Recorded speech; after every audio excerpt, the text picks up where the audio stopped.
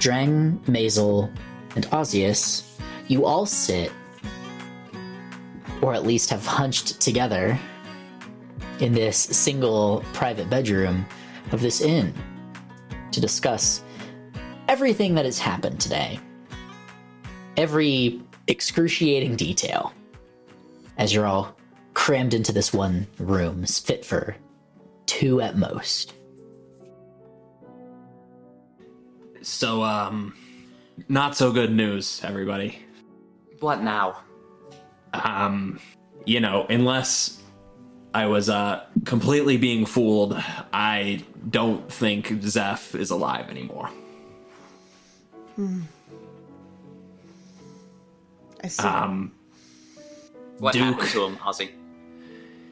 Somebody killed him, whether it was the woman in the alley or, New Kaldisla.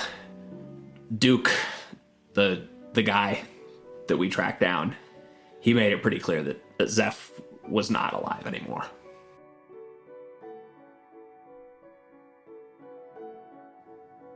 If he had run off in Gunner's Hole, you think he would have had more of a chance? Maybe he would have, but we wouldn't. Fine. Yeah, I mean, it's been a long night for everybody, I'm sure. This is obviously not the outcome we were looking for. I don't know anything beyond that. Duke is dead, though, for sure. How for sure? Can you survive becoming a fire? Ozzy, What's up? was that your doing? No, it was his doing, actually. Ozzy, if you light someone on fire, it's not their doing. But they will stay warm. I need to be very clear here. I did not light him on fire. Either he lit himself on fire or somebody else lit him on fire via arcane methods. I don't know. I'm not really versed in this stuff. Do you honestly think that second one? Again, I don't really know about it, but he certainly didn't have the means on him to just ignite unless that was a fun little ability he had.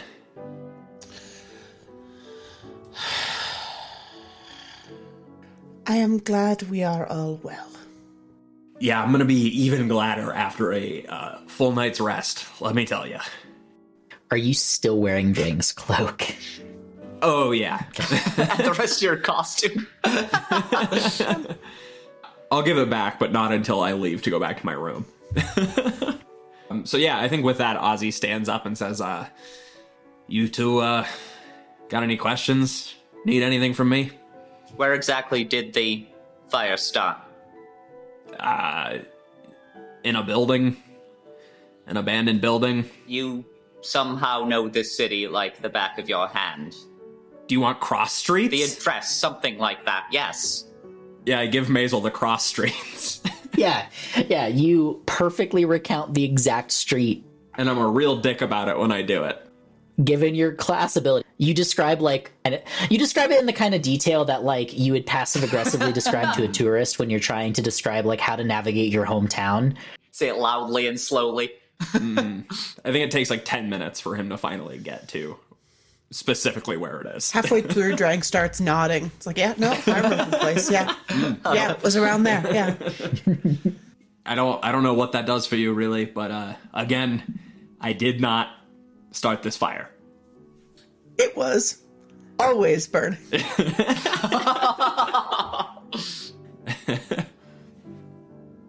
So yeah, Ozzy, who is now standing, says, on that note, and reaches under his coat to hold his costume together, or Drang's coat, I should say, and then slips the coat off and hands it back to Drang. Drang, you have been invaluable tonight. Thank you for everything you've done. Are you still injured? Yes, but nothing a good night's sleep won't cure. I mean, I've got another second level spell slot. I can cast Cure Wounds again. Before you do, I'm suspicious about this after he was so vague with Kaisa. Can I try to see what the hell is going on with the hole in Ozzy? I rolled good, 17. I got 17 points back? I rolled good. So I would say that, like, I can't make you roll anything that's going to learn information that he's not volunteering. It just won't work that way. You can ask, you can poke and pry. There's really not much in the way of, like, roles I can enforce that are fair. Yeah, and this is, like, one thing that Ozzy would not slip up on. Like, Yeah, I'll hold that for now. Okay. so Ozzy says, sleep well, you two. Let's talk shop in the morning. And exits the room. Oh, as I'm exiting, I pull out the canister and toss it back to Maisel. Hope it helped. It certainly served as a good distraction. And then I leave. Maisel and Drang, do the two of you do anything else for the remainder of the evening, or do you go to sleep? I'm leaving to go investigate what's left of the fire. You're terrible. Thanks. Mazel's the bits. How many nights can a human not sleep before they die? It's more than 1.5. Come on. I think if you hit like 5 or 6 levels of exhaustion, you do genuinely just die. Yeah, I'm only at 1. You're about to be at 2. D&D knows that number. That's a number D&D has, yes. Do you realize how bad at this game you are going to be at 2 levels of exhaustion? It was great before this. Fucking fuck. So here what was going on in Kat's widow brain. My widow brain was thinking, there is actually something Drang wants to do. Luckily, Drang only needs 4 hours of, like, whatever the hell it is elves do, like elf sleep or whatever. So she hypothetically has some more time. Maisel's just like, nah, fuck it. But since Drang actually had things she wants to do, she is staying awake. Okay. And this is not going to fly. Okay. This is... Nope. Is Drang going to, like, pick Maisel up and, like, place her in bed and, like, do the thing where you, like, tighten the sheets around the bed frame so that it's, like, it's trapping them, Really tight. just, like, held in place, just, like, you're gonna sit there and you're gonna go to sleep, or so help me God / gods. Yeah, I think Drang is going to stand beside the door, hold the door shut, and look at Maisel like, try it. Drang, you trust him, you trust them, you trust anyone to... It is not that I do not trust Who's you. to say he didn't It is kill that that? you have had a trying night and should rest.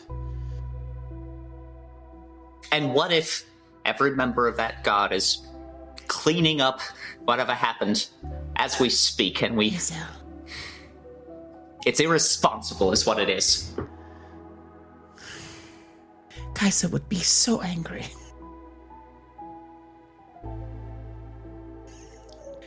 Are you going to fight the fire? I'm going to find out what caused it. I'm going to find out if there's anything there. And then what will we do?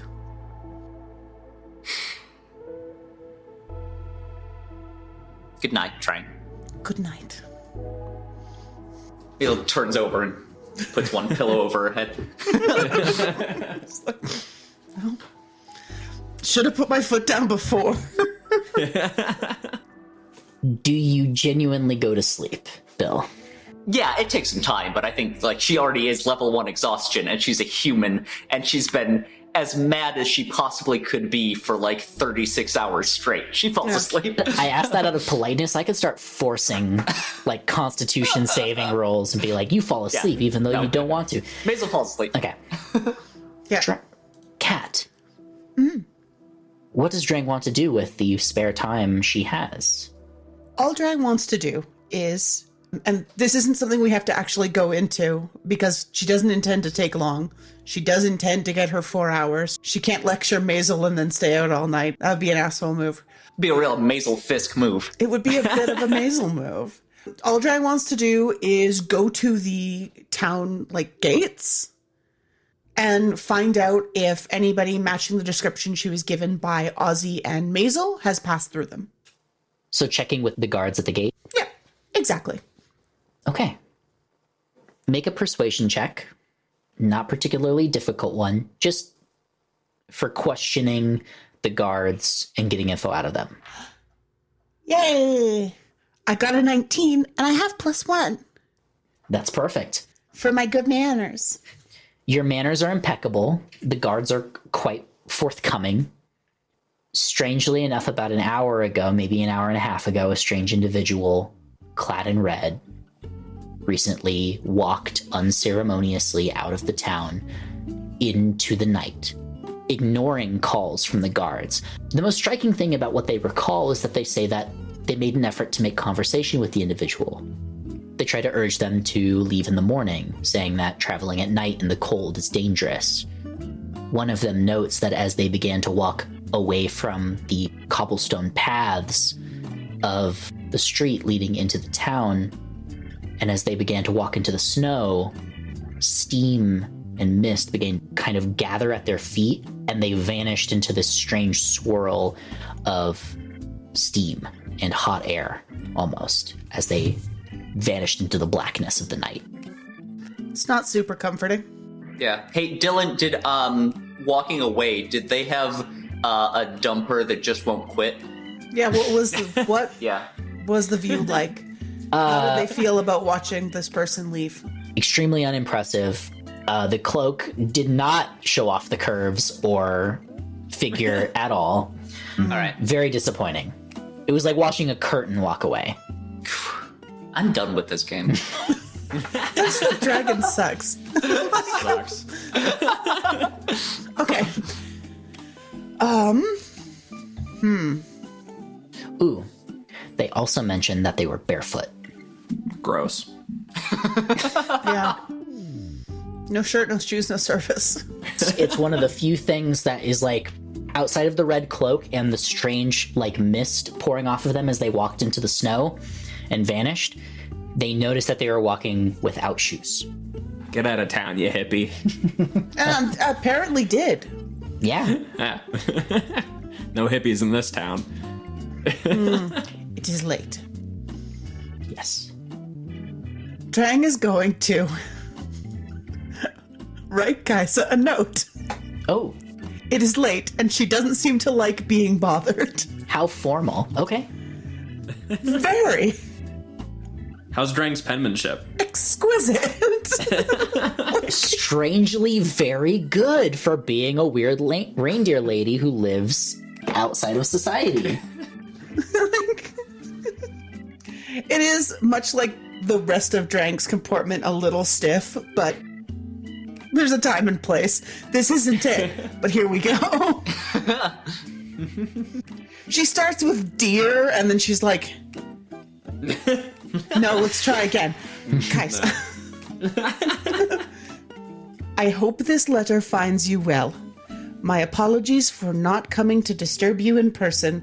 However, I was concerned that the hour was over late for company. My further investigations to the matter we had discussed have determined that the individual we had discussed has in fact left the city. It is unlikely you and the other legionnaires will need trouble yourself with this matter any further. Should you have further need of me, I remain, yours, Drang of the Short Days. P.S. They got those big chewy pretzels here. It's $5. Get out of here. Give me pretzels. Okay. And that's, yep, I'm assuming there's like a little mailbox or like a like there's some kind of mail delivery mechanism. Yeah. You return to her home and you can just slide it right under the door. Yeah. Did my job. Cool. And Drang's gonna go back to the inn and go to her weird fairy sleep. You do return to the inn. Ozius, you hear both when Drang and leaves and arrives. Ozzy definitely assumes that it's Maisel doing something stupid. I do think the hoof clacking against the wood gives it away. Oh yeah, it's probably fair. Maisel doesn't have hoofs. I am a master of disguise. It's Maisel with a couple tin cans on her feet. Coconuts. Yeah. Drang, you return. You enter the shared room you have with Maisel, and you find a comfortable spot to kind of sit and find rest. You drift off, and this long day and almost even longer evening comes to a close. We did it, gang. And as darkness envelops your perception and you find yourself at rest, you feel yourself connecting with the Feywild and the broader sense of the wild magic of the world, and you are restful, and then you find yourself sitting in this familiar open expanse of shallow water. This perfect reflective mirror-like pool that stretches into the horizon. The air is cold, and there is a faint, gradual snowfall from a perpetually cloudy sky.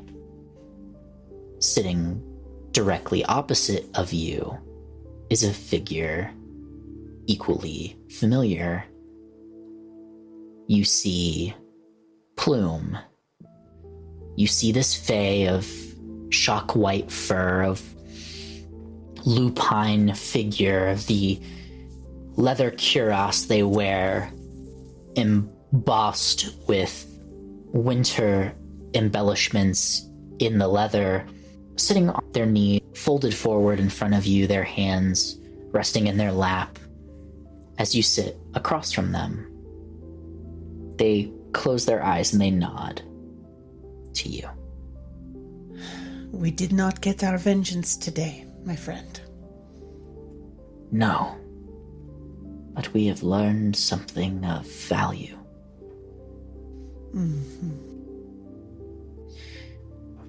I must admit, it was difficult to stay my fury when you learned of the fate of the Weald and its totem. And they kind of look up and exhale. I do not know if I have the fortitude to be so reserved in future encounters. I will not ask you to. Do not suspect I shall be as reserved either.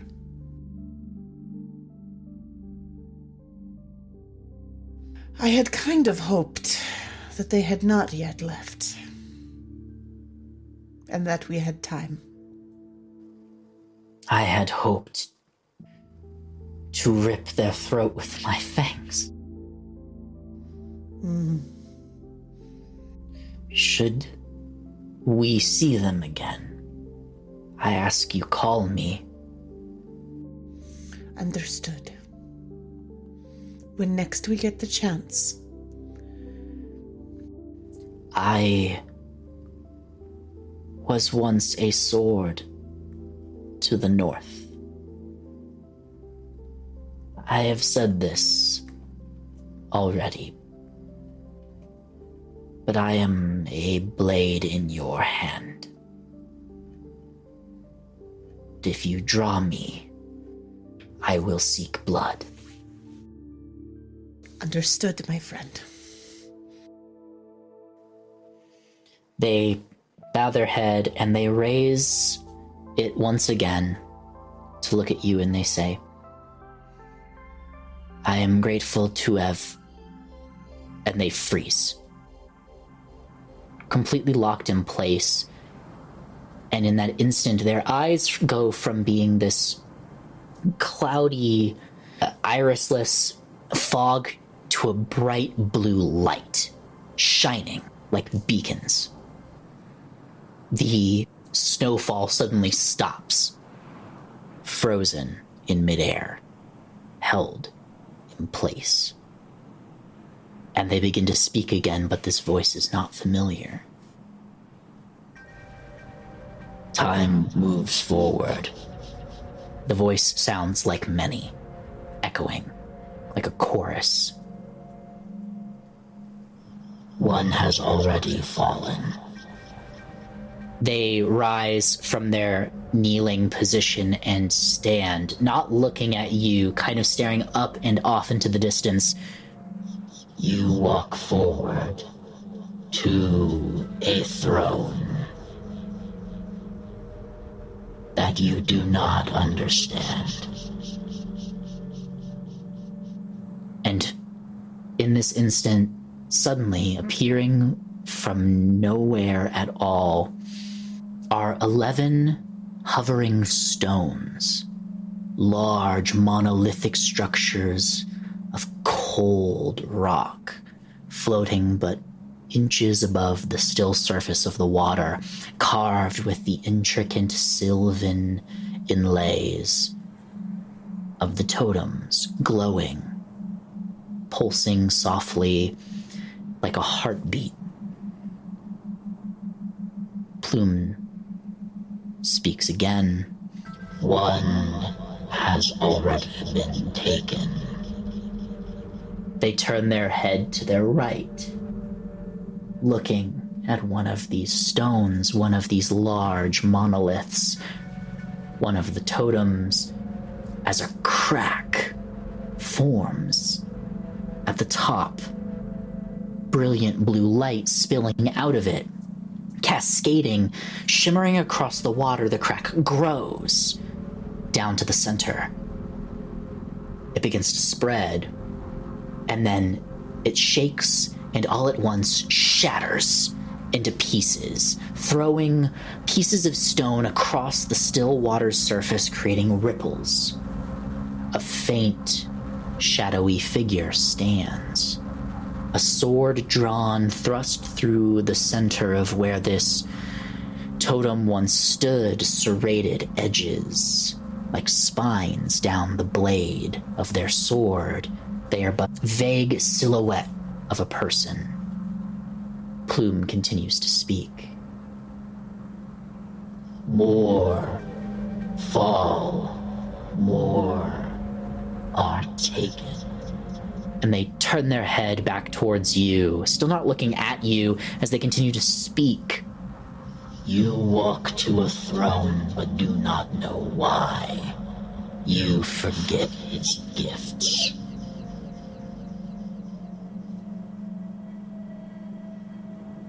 And then you wake.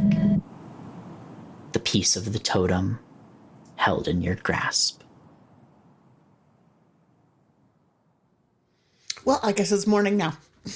It is certainly morning. Ozius, you are well and truly awake. Maisel, you are sleeping too hard to know anything is happening with Drang. You are fucking so tired. Mandatory sleep. Do either of you do anything with your time before all three of you are awake? Ozzy has, using his dagger and a bedsheet, crafted essentially an apron. You have your other outfit, by the way. Did you just change? Yeah. Oh, yeah, no, he can for sure, but first he makes the apron. Oh, okay. Apron first, changing clothes second. Yes. You never know. Yeah, totally. All right. But beyond that, I think I'm just waiting for the other two to wake up. I think Drang wants to go outside. Ozius, you do hear Drang leave. Yeah, I want to exit to try to catch Drang. Okay. Yeah, she's not going anywhere. She just wants to be outdoors. Did you go somewhere last night? I went to ask about the one in red. Oh, did you learn anything? Not long before our conversation with Kaisa, they left the North Gate and vanished. They are no longer here. Yeah, all right. I thought that might be the case. Safer for all of us, honestly. I have informed Kaisa. Sure she'll be thrilled to hear it. Is Maisel still asleep? Yes. You hear the beginnings of a commotion developing from downstairs in the lobby. You can hear a couple familiar voices. You hear the owner and operator of the inn, the half-orc woman you've met a couple times, having a discussion with a voice you recognize to be Kaisa's. I have some stuff to do. Do you want to take care of this? Yes. I shall take care of this. Thank you, Drang. It is always so easy to communicate with you, as opposed to our third-party member. Perhaps rest will do her good. I sincerely doubt it. Holler if you need me, I guess. I'm gonna go do some stuff. As you turn to head towards the stairs, Kaisa is standing at the end of the hallway. She's wearing her armor. Ozzy says, shit. Her helm is slung under her arm.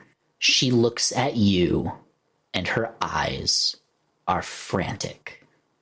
What is? You should come with me now. You, where's Maisel? Asleep. Grab her. Come to the longhouse. Immediately. Is Maisel absolutely necessary? Boy, does she need her sleep. She walks towards the two of you and she pushes past Drang and kind of stands between the two of you, cramming the hallway, and she looks at you, Ozius, and grabs you by the shoulder and she says, "We have found Zeph's corpse. Follow me immediately." Yeah, on that, Ozzy shuts up and is going to follow her.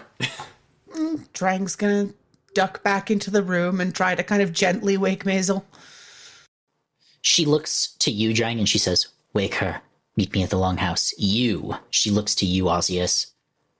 "Follow, now." And she begins to walk away. Yeah, Ozzy gives a parting wave to Drang and is following. She leads you at a brisk pace out of the inn, into the plaza, and across the way into the longhouse. The doors are shut, and as she pulls them open, it is still dark inside. No lights have been lit. Drang, you enter your room where Maisel still sleeps. Drang's gonna try to very gently wake Maisel. You all right? I apologize for waking you, but Kaisa requests our presence. Zeph has been discovered. Well, let's go. Let's. As Maisel is like dressing for the day, and I want to point out, Maisel is bringing everything she has with her, like from now on. She goes, Drang, I had the most upsetting dream. You wouldn't even be able to compare to it. Ozius, as you're let inside the longhouse, the room is dark. The air that hangs in this place, despite being the same room you've been in at least twice now, it has gone from being a room of merriment to something very dreadful, and you can't even see the cause. As you and Kaisa walk down the center of the room towards that raised platform in the back where that long table has sat, you see two humanoid shapes under large pieces of fabric. And she stops you about 3/4 of the way there at the base of the stairs, and she turns and she says, "We have already looked through some of their belongings. You are free to look if you'd like. But from what I understand of your relationship with them, it is tenuous at best. I hope there is no discomfort in us having looked first. Business, Ozius?" Yeah, I understand you gotta do what you gotta do. And yeah, Ozzy's gonna crouch down and start examining to the best of his ability. Maisel, you and Drang walk across the plaza towards the longhouse. The doors are shut. Kaisa stands over your shoulder, Ozias, and she says, they don't seem to have any particularly identifying factors to their deaths. Quite clean, in fact. Only a single strike to either of them. As you pull the piece of fabric away, you see Zeph laying on the table, pale as a ghost, and wearing the new cloak he was given by Erica when they fled. Drang, you and Maisel open the door as he pulls the fabric away. Did you say it was Zeph and Erica here, or just Zeph? Both of them. The two of you enter, and you see Kaisa and Ozias standing at the table at the far end of the room. He is holding a sheet of fabric up as he stares underneath. Maisel's trying to close the distance as quickly as possible, just storming across the room. Kaisa notices you two enter, and she looks back towards you. I'm not certain what you all have found yourselves involved in, and I cannot continue to abet my curiosity. Drang closes the door. All due respect to your personal matters, Ozias, but there are questions I cannot leave unanswered, and she holds her hand out with a piece of parchment folded in her grasp, tucked between her thumb and index finger of her gauntleted hand. Her dark iron armor fading into almost blackness against the darkened room behind her. Her eyes are cold and serious as she gestures to you with this piece of parchment in hand. Yeah, I'll take it. Kaisa turns her head to her right, looking at the remainder of the table, and she says, the other one was found with him. I do not know who she is. Perhaps you can enlighten me as to why I have had a fire and 2 bodies arrive in my town in a single night. I actually don't think Drang and Maisel ever encountered Erica. No, I think that's right. Yeah, I don't think so, because she was in the tavern. Yeah. So you and Noir saw her, but... Yeah, so in that case, Maisel just shoots a glare at Ozzy. I don't think Ozzy even notices. He's reading this parchment that he's been handed. You unfold the paper. In quite rough handwriting, unrefined and without character, it says this: I need to ask you, when I find you, if I find you. Duke seems uneasy since we lost you. He won't let me in the room when he talks to them. But I've overheard some things. You told me to come with you, and since you're gone, I think I have to write it down. I've only caught some pieces. When we meet again, I'll ask you about them. I don't know if we can trust him. He said something about Frostgrave, the Black Iron, something called the Derelict Guardians, something also happening in 2 months in the Bay of Lies. I don't understand, but maybe you will. And at the bottom, E. Yeah, after reading it, Ozzy looks back up at Kaisa and says, what does this have to do with me? You've been looking for this man. You arrived in this town with this man. You, when I first met you, had him with you. And he has been found dead with this girl. And she was holding this letter, and you refused to tell me more about why you're looking for him. About what connections you have to this person in red? Well, first of all, easy answer. I don't have any connections to this person in red beyond hearing her described to me once and then almost being murdered by her. I don't really understand why I'm being interrogated when it's pretty obvious who the bigger problem is here. Osseous, I need you to start telling me the truth, or you and I will begin to develop some very real, very permanent problems. I don't care what you're doing and why, but it is affecting the safety of this place. And I am at the verge of being sent to a place far beyond my concerns, and I have but days to take the safety of my people into my own hands, and I have 3 strangers who have arrived and brought death and destruction with them in their wake. I am beginning to regret not slaying you in the Weald, but I can be impulsive at times.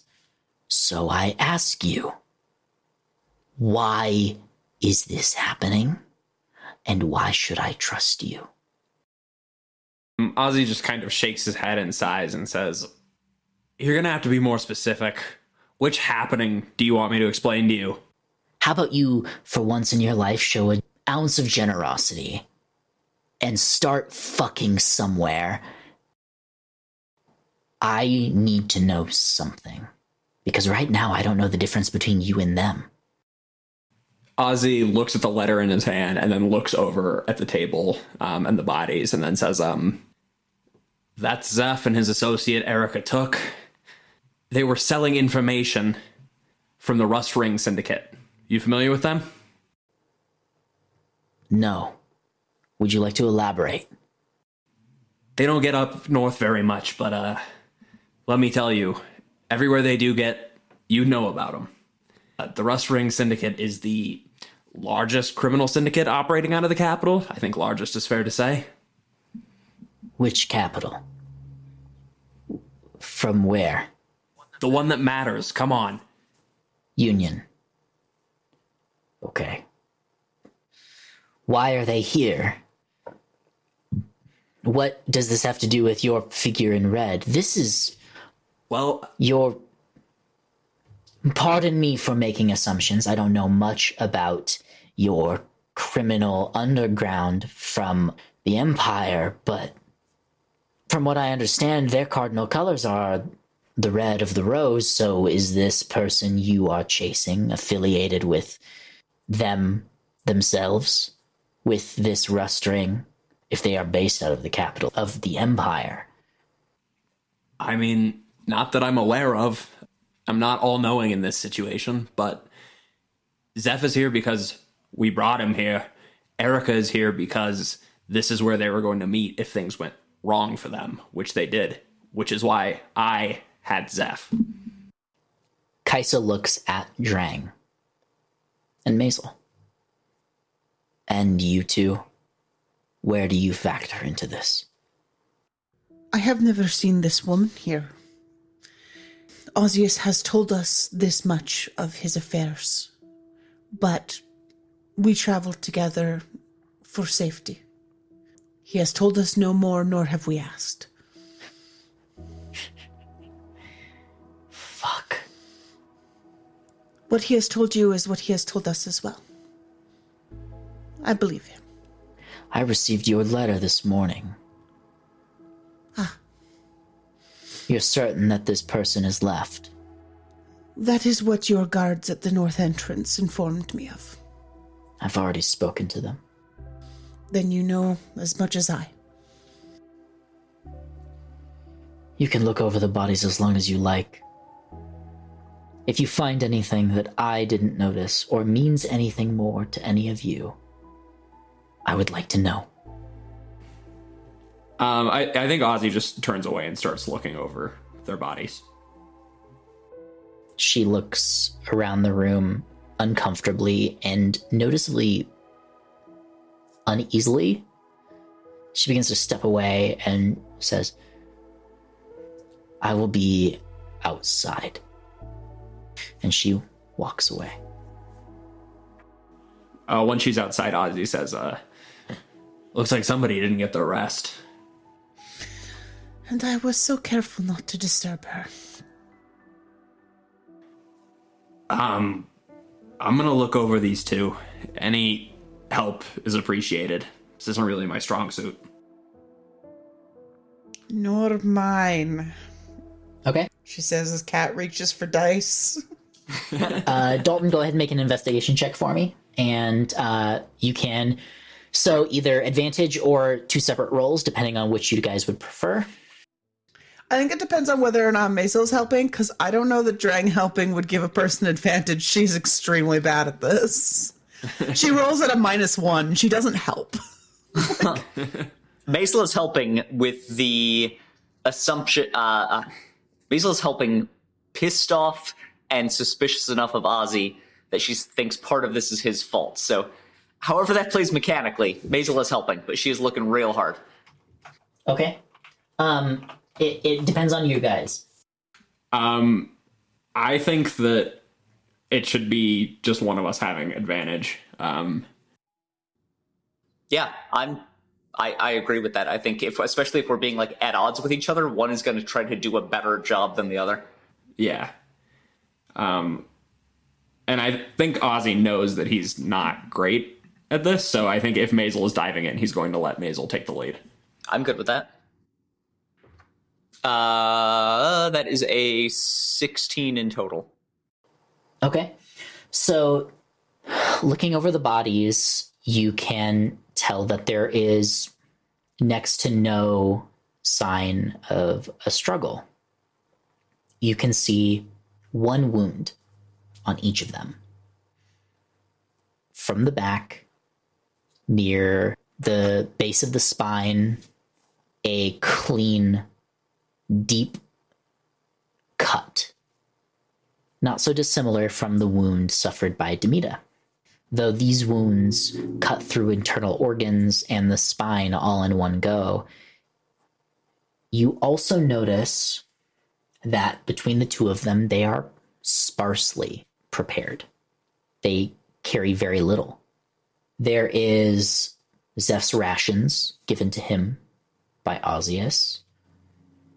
There is a very, very simple dagger tucked into Erica's waist. Looking at her, you can tell she's dressed.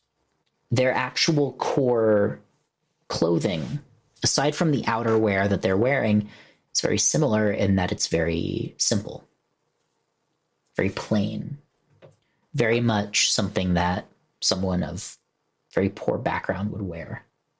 You find a small coin purse with 20 gold pieces and 5 silver on Erica. You also find that the two of them are wearing a matching pair of brass rings. Okay. I grab the ring, grab the hand on Erica, and I grab Ozzy. Does this mean anything to you? Does it? Make a history check. I should also ask Dylan, does it mean anything to me? Make a history check. I somehow rolled an 18 on that history check, so... I'm at 13. A lot of the Imperial Union has very traditional aspects to its, like, marriage and, like, romantic gestures. It's very painfully obvious, even to you, Maisel, not being from the South. Like, these are obviously rings that have a sentimental, emotional, and romantic connection. They are not explicitly in this world necessarily tied to marriage as much as it's a clear indicator of a important romantic bond between the two. Ozias, you know for a fact that this is something you give to someone when you're making a gesture of, like, long-term commitment. And it begins to color the nature of her attempts to free him from your custody.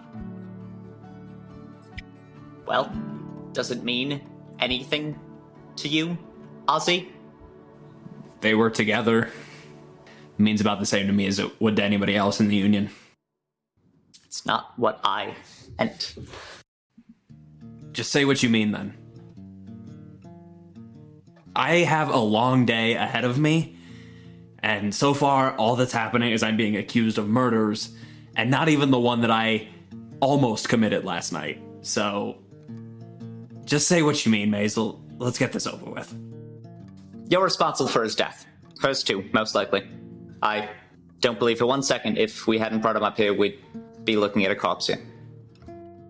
Maisel, do you know what would have happened if I either hadn't found them, or worse yet, had found them and then released them? Something to you, not this. Yes, something to me, and probably something to you, because we're in the same group now. Something to Drang, too. Well, there's no way of knowing, right? Oh, I know. There's maybe no way for you to know, but I know. All these things you keep knowing that don't come to fruition. What thing that you've known has happened so far? We had to find him. He's dead. As soon as he died, we were going to die. We're still alive. You're still alive because I've done my fucking job, Maisel. Doing what? Burning someone to death? Burning who knows how many homes down? Finding Zeph. That was my job. But you demanded we had to find him alive. I mean, that would have been the ideal, for sure. I'm not happy about how this turned out. But we found him. Here he is. Would you like me to step back in time and release him? So that the Rusted Ring Syndicate could do something worse to me than death? Maisel, I don't live in your world. We're done here. And Ozzy leaves. Ozzy, as you walk out of the Iron Hand longhouse and leave those double doors, Kaisa stands, her back leaning against the wall just outside the door frame. And as soon as the doors open and close behind you, she says, I have something else for you. Great. What is it? And she walks towards you, clad in that deep black armor. The least you could do is show some appreciation. None of you have ever done anything for me. Ozzy's pissed. Ozzy, is frankly the fact that you are alive or not in manacles right now is a gift to you. Now give me your fucking hand before I change my mind. Ozzy puts his hands out. He puts both of his hands out. She slaps something into one of your two palms and she says, this was found on the corpse, found at the center of the fire last night. I look at it. And she pulls her hand away. It is a piece of gold, a medallion, once attached to a piece of twine. It is slightly muddied by the heat it has no doubt experienced, but it has the faint symbol of a golden dragon, the crown hovering above its head, and the vaguest hints of 4 letters, NCTC. I hope it helps you. And she walks away. Yeah, Ozzy examines it for a little bit as she's leaving, and then slips it into a pocket, and also leaves. Maisel and Drang, the two of you, remain standing beside this long table with these 2 corpses laid out upon them. I'm not out of line saying that.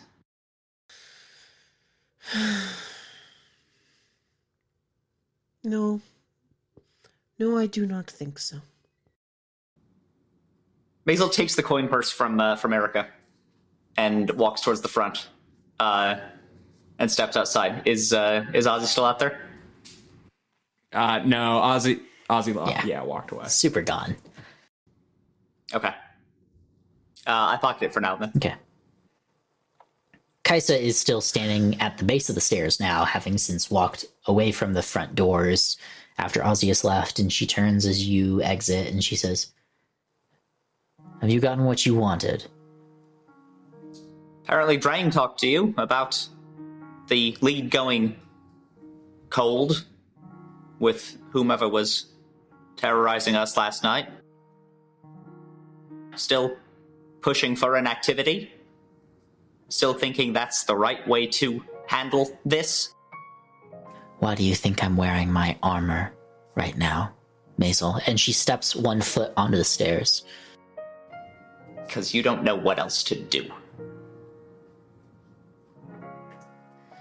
Unlike you, I'm very good at killing monsters. And I will if I have to. It was a pleasure knowing you, Maisel. You can speak with my father from here on out. He'll give you anything you need on your further journey. I am supposed to leave today. Good luck. And she puts her helmet on and steps down and begins to walk away.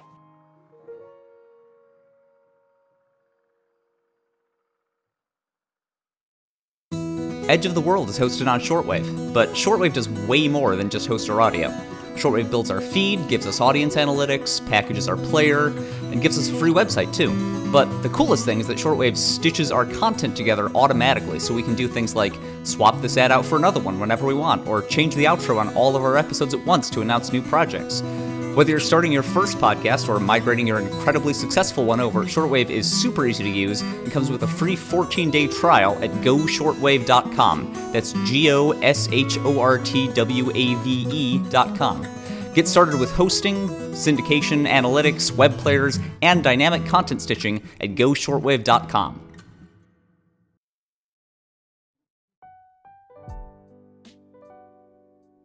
You know what I'm gonna do? Is head towards the part of town where I remember Adelaide's shop to be. Ooh, Oh no! interesting. No! Just what we needed. Hell yeah. Okay. Kat, any input from Drang on this development? Oh no, Dragon went back inside. Yeah, I made sure the train wasn't there. Oh, that's right. Sorry. I was a little distracted. Presumably to prevent any of Drang's signature meddling TM. Drang, please. Help me. Oh. Yeah, Drang is going to kind of like give one of her very brief, solitary, deeply sad, for awkward reasons, funerary services TM. Okay. What if we dig way into that? Because this has been way too fun of an episode. Yeah, yeah. Let's spend half an hour about a weird fae funeral. Yeah, and just like when she did Plume's funeral, somebody who knows what she's saying is going to realize how deeply sad and awkward this is.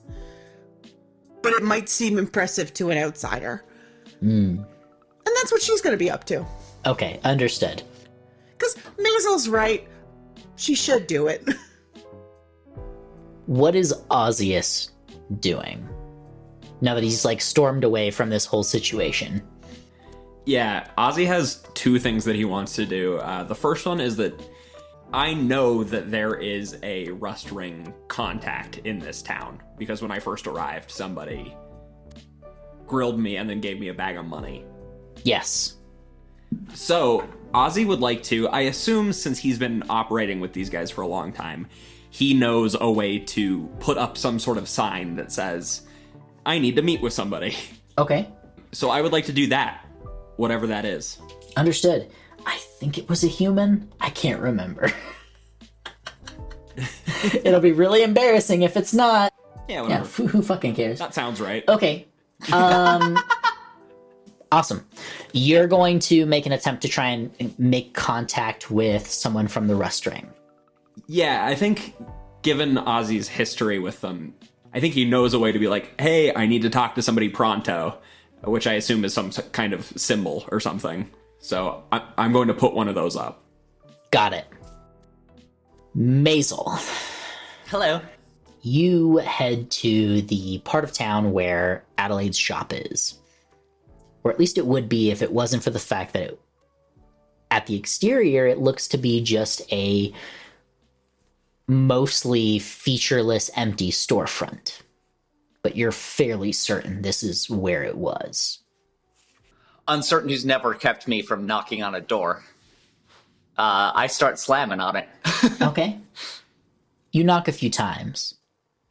There's silence. And then the door opens. It allows you inside. In fact, it opens inwardly and you see that amazing cavalcade of just odd trinkets covering every possible flat surface and sometimes vertical surface within line of sight. It opens to just a beautiful tapestry of strange doodads and shit. Just weird shit everywhere as the door opens for you. There is, however, no one inside. At an immediate glance. I slam the door behind me. Okay. You step in, and again, it's just these little tables and shelves full of random garbage. And there's that same counter in the very back with this large kind of witch's hat hanging on the wall with ribbon and frills hanging off of it. And a door in the very back of the room leading to what you could only imagine is a storeroom of some sort. And you stand in here kind of a moment alone before that back door opens and out steps Adelaide, clad in the same familiar outfit he was in previously, that mask still on his face, no features adorning it, as he steps inside and he says, "Ah, Miss Fisk. I was hoping we would have an opportunity to speak again." Yes, why is that? Because you have just such a impetuous attitude. I was hoping I'd have an opportunity to soften your edges a bit.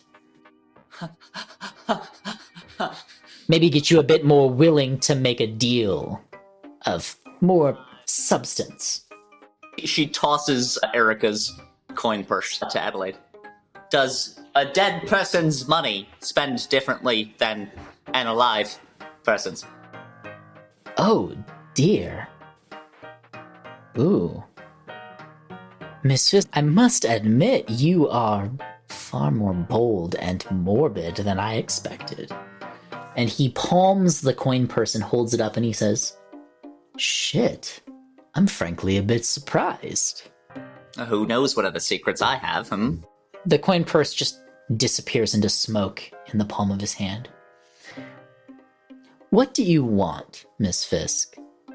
You seem a bit different since the last time we spoke." That money came from two people I was trying to, well, not keep alive, but keep from dying at one point. Right now they have a I don't know, a beacon, a connection to whatever world can be seen outside of this one via my Fae friend. Can you help me talk to them? You certainly said a lot of words, but not very many of them make... Well, it's all a bunch of fucking shit. Yay! Adelaide? I should be perhaps a bit more clear. I thought I got this one across last time we spoke. I'm sorry. What do you want, Basil? I can show you or give you many things. But when you come in and just rant and rave, it's fucking noise. Do you know how many mortals I've met in my life? Sorry, that's a bit derogative. I thought you liked how impetuous I was. Yes, but Be a little more exciting about it. I don't know, ask me shit I haven't been asked of before. Or at least ask me something of interest. How do I talk to the dead? Ooh, that's a thought. Well, so the dead, it depends on where they go, if they go anywhere at all. No, you're the one saying nothing. Sorry. I apologize. The humor, the irony was a bit thick. It depends on where they are. So if it is someone who has merely found themselves relieved of their mortality or relieved of their corporeality, they could be found on the astral plane. That's a way. But communicating with them can be difficult. When people lose their lives, sometimes they lose a bit of themselves in the process. They can be difficult to communicate with. Sometimes they become little more than ideas of who they were before. Talking to them takes a lot of effort because you have to piece together fragments of what once made a person. It's not easy to do. Usually it takes a great bit of effort, and necromancy has never really been my forte. I'm far more of the evocative wizard.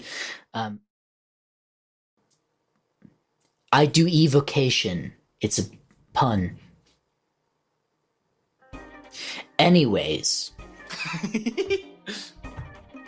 I could try, but it's a bit outside my wheelhouse. But you might get little more than ideas or vague intonations as to their motives, which, depending on what you already know, may or may not be useful. Adelaide, it's more than I have, and I'm coming to you as a beggar, not a chooser. I'm fully willing to admit that. Shocked, I truly am. When we met, you were nothing but a chooser. Beggar. Far from it. Maisel, what is... Pardon my reach. What has happened to you? You seem different. You feel different. You're still capable of the same boring things you were able to do before, but it's been shifted in a way. Something's nudged it. It's as if you've experienced some great power. Not that my power isn't great, but I haven't exactly shown you what I'm capable of. So show me. You show me that, I'll tell you what has changed if you're so damn curious. I satiate your boredom. You, I don't know, open my eyes to a larger world. Oh, the world is so small, Maisel. And he flicks his hand as the tables all move away and literally just, like, get sucked into the walls and vanish. Everything on them going with as a table rises from the floor, 2 chairs with it. Why don't you take a seat? She does. Adelaide walks over to this small, round wooden table with a tablecloth laid over it very gently. 2 humble wooden chairs sat exactly across from one another. Adelaide pulls a chair out for you by hand and allows you to sit. And he leans over and he says, Maisel, what is your experience with magic? What do you know of it? It's uncomfortable. For some, perhaps. You asked mine, and I'm saying for me, it's uncomfortable. Uncomfortable. Maybe I should rephrase. What do you know about it? It makes you feel uncomfortable, but what do you know about it? I was, well, much older than maybe I care to admit before I ever experienced it, and it was with the people you know me with now. I see. The Fae and the whatever Ozzy Perfect. is. But that isn't entirely true. In Is it? He puts both of his hands on your shoulders, and he leans forward, this mask peeking out of your periphery. Maisel, it's so deeply entwined into everything you know and perceive, and yet you think you've only just learned of it. It's very sweet, romantic almost. It's not as special as you think it is. It is the building blocks, and he reaches his hands out from either side of your face, palms up. It is the building blocks of all things. All things. Your friend, the Fae, knows this better than any. It is part of the world. It is part of what gave birth to all things in this world, is the magic you are so intimidated by. And wisps of sparks and smoke and flame begin to materialize in his hand. There are many, like myself, who have learned to capture it and mold it, to shape it into something different. But it is always there. It is a part of all things. It makes up who we are. What difference is there in someone like myself who can literally turn mountains to glass versus someone who is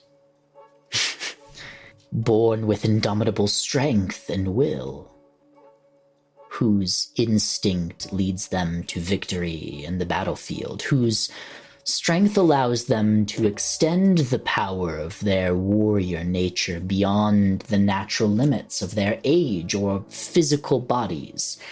And he pulls his hands away, and he walks around the table, and he pulls this chair out and sits across from you, putting his hands flat on the table in front of you. Magic is much more than you perceive it to be. It's not a part of the world, it is everything. Part of it lives inside of you, and you've lived your life unurged for it to grow. No flame to ignite it. And now you find yourself amongst strangers who push you to change. Coincidences are for the fools of the world.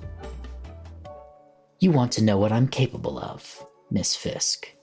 And he holds his hands out, palms up towards you. Would you like to feel the depths of the magic this world offers?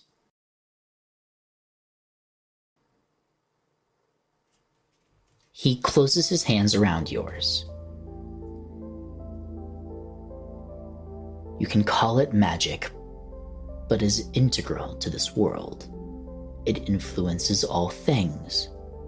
And for those that hold it within them, and who are able to wield it in such a way, you can learn things of them.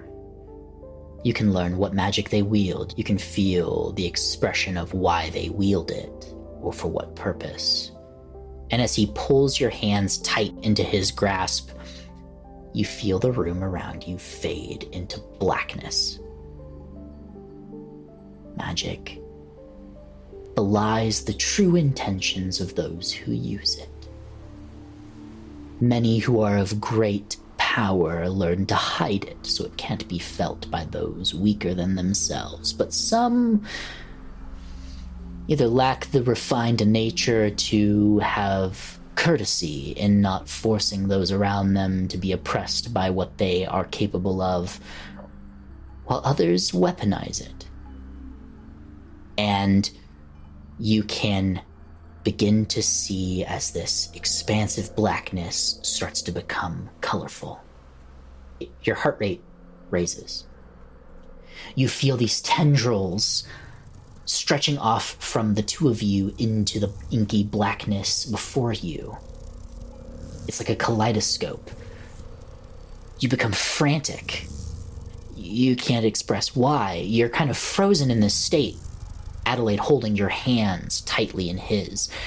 everything becomes, from this singular point in the infinite blackness, to massive. These stretching expanses of color and power moving into the distance, completely chaotic, relentless. You are becoming panicked and just untethered from reality as just this intense energy flows over you, coursing through you at this moment, as if the entire world has turned to dust. And you can potentially be capable of anything. The possibility of anything. And then you're sucked back to this point. And he lets go of your hands. I've been told I have a bit of a chaotic nature.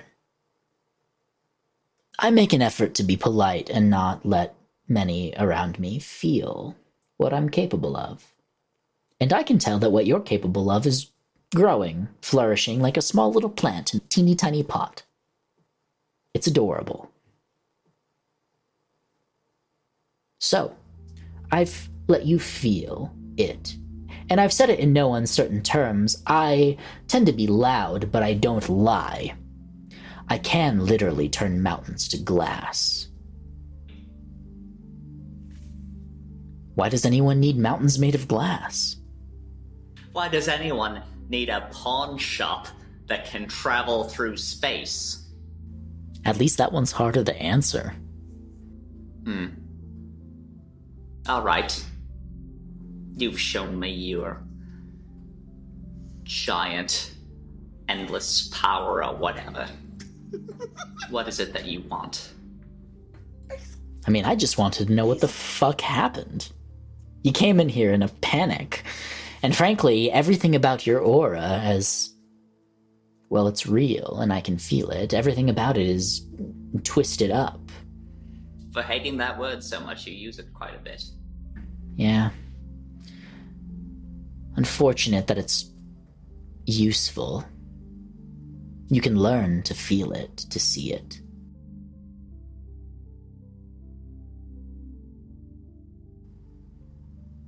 I no longer trust the people I have grown to think I should trust.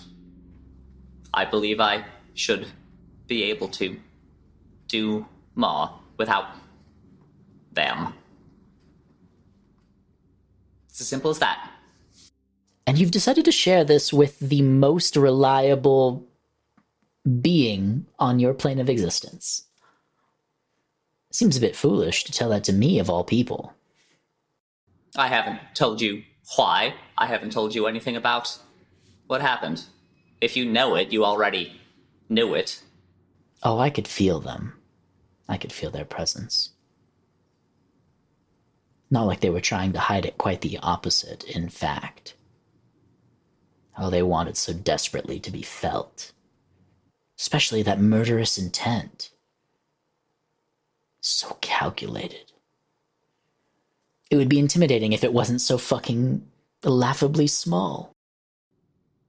So that's that. Now you know what has me in such a knot coming to you.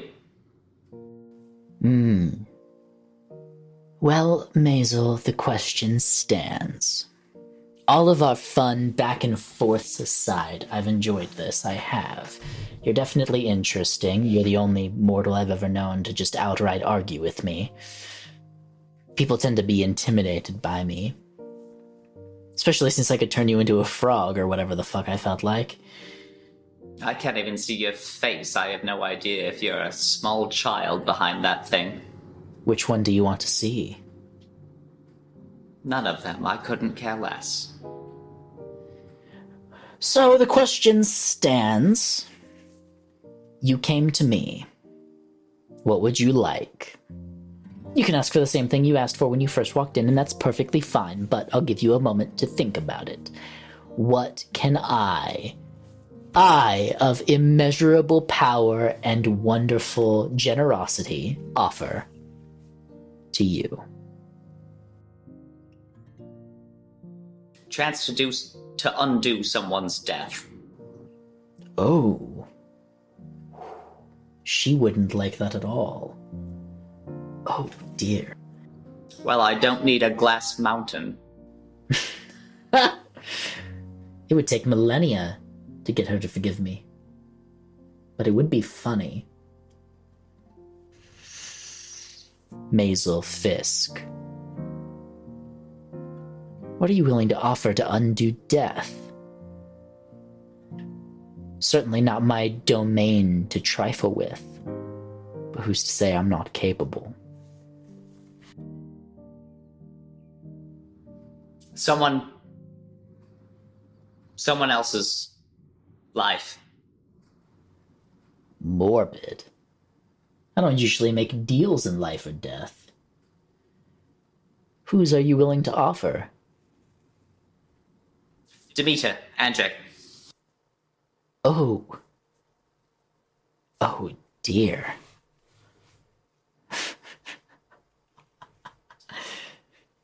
Maisel, I am astounded and almost a little bit disappointed.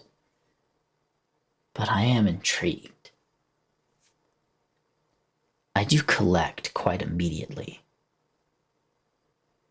I might give you minutes if you feel like sprinting. Are you willing to make that offer? For 2, I am. Which 2? I thought you were all-knowing and all-seeing. I'm not. Well, I'm certainly not one of the Celestials, that's for damn sure.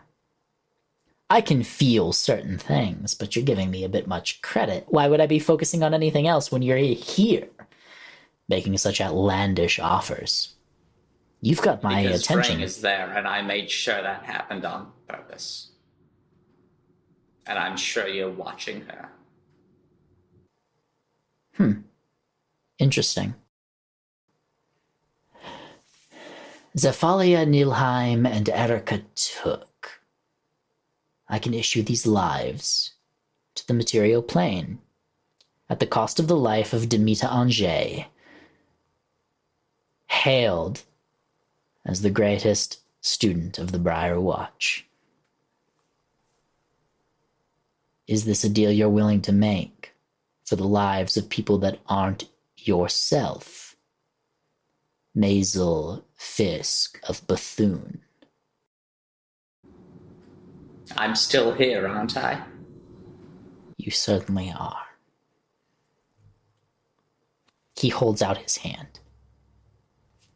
She takes it. You have 20 minutes. If you want to say goodbye, or at least explain why.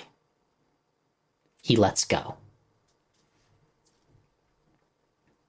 The symbol that was burned into your hand previously burns violently, becoming darker and deeper set into your hand as Adelaide lets go.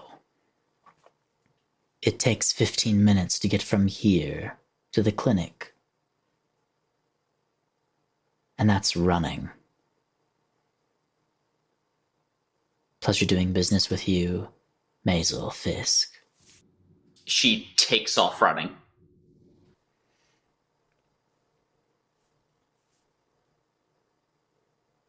Ozius. You stand in the inn as a familiar figure enters and goes to a booth and sits down and orders a drink. They sit down and they wait. Yeah, I'm going to go slide into the seat next to them. They don't make eye contact. They continue to sip at their drink. You learn something new. I pull out the medallion that was given to me and place it on the table and slide it over to them. They palm it and put it in their pocket. Any information? Zeph and his associate Erika Took are both dead. Unfortunate. But good to know. Yeah, agreed. The man I tracked down who was responsible, or at least a key player, had ties to New Kaldisla.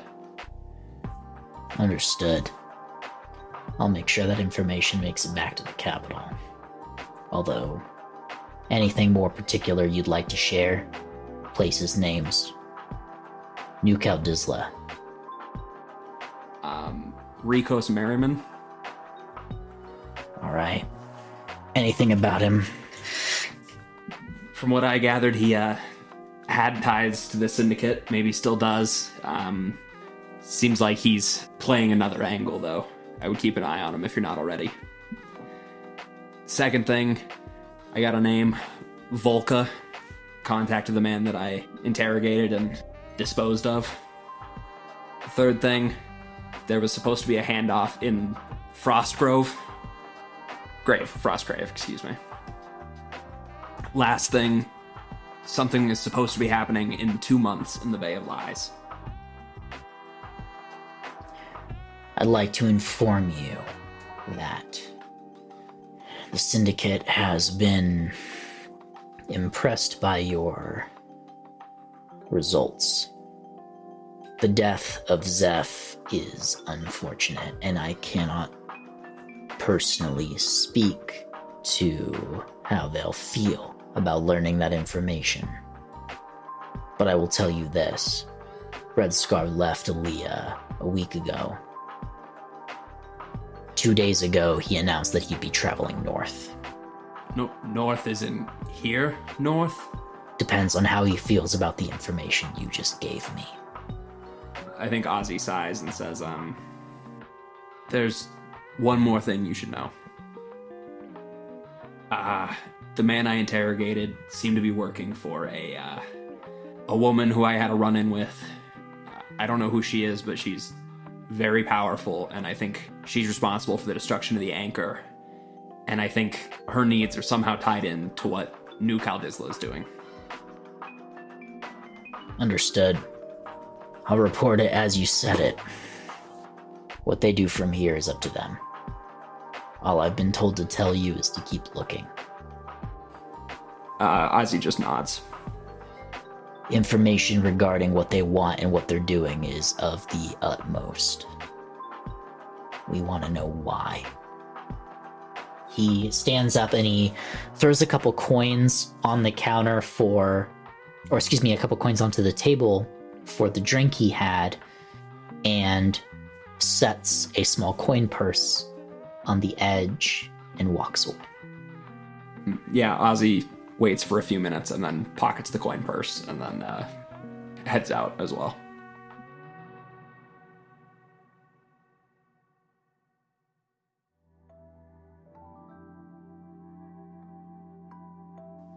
The atmosphere in the inn is as lively as it ever would be. Maisel runs frantically through the streets of Arostadal towards her destination. As Ozzy, you hold that coin purse in your hand and walk away from the table. Drang, you hold a single, small and somber service for Erica and Zeph. Their bodies still inside the longhouse, kept there for the moment until it is decided what to do with them. A strange, dark shadow looms over Arostadal as the gears and cogs begin to turn in the background.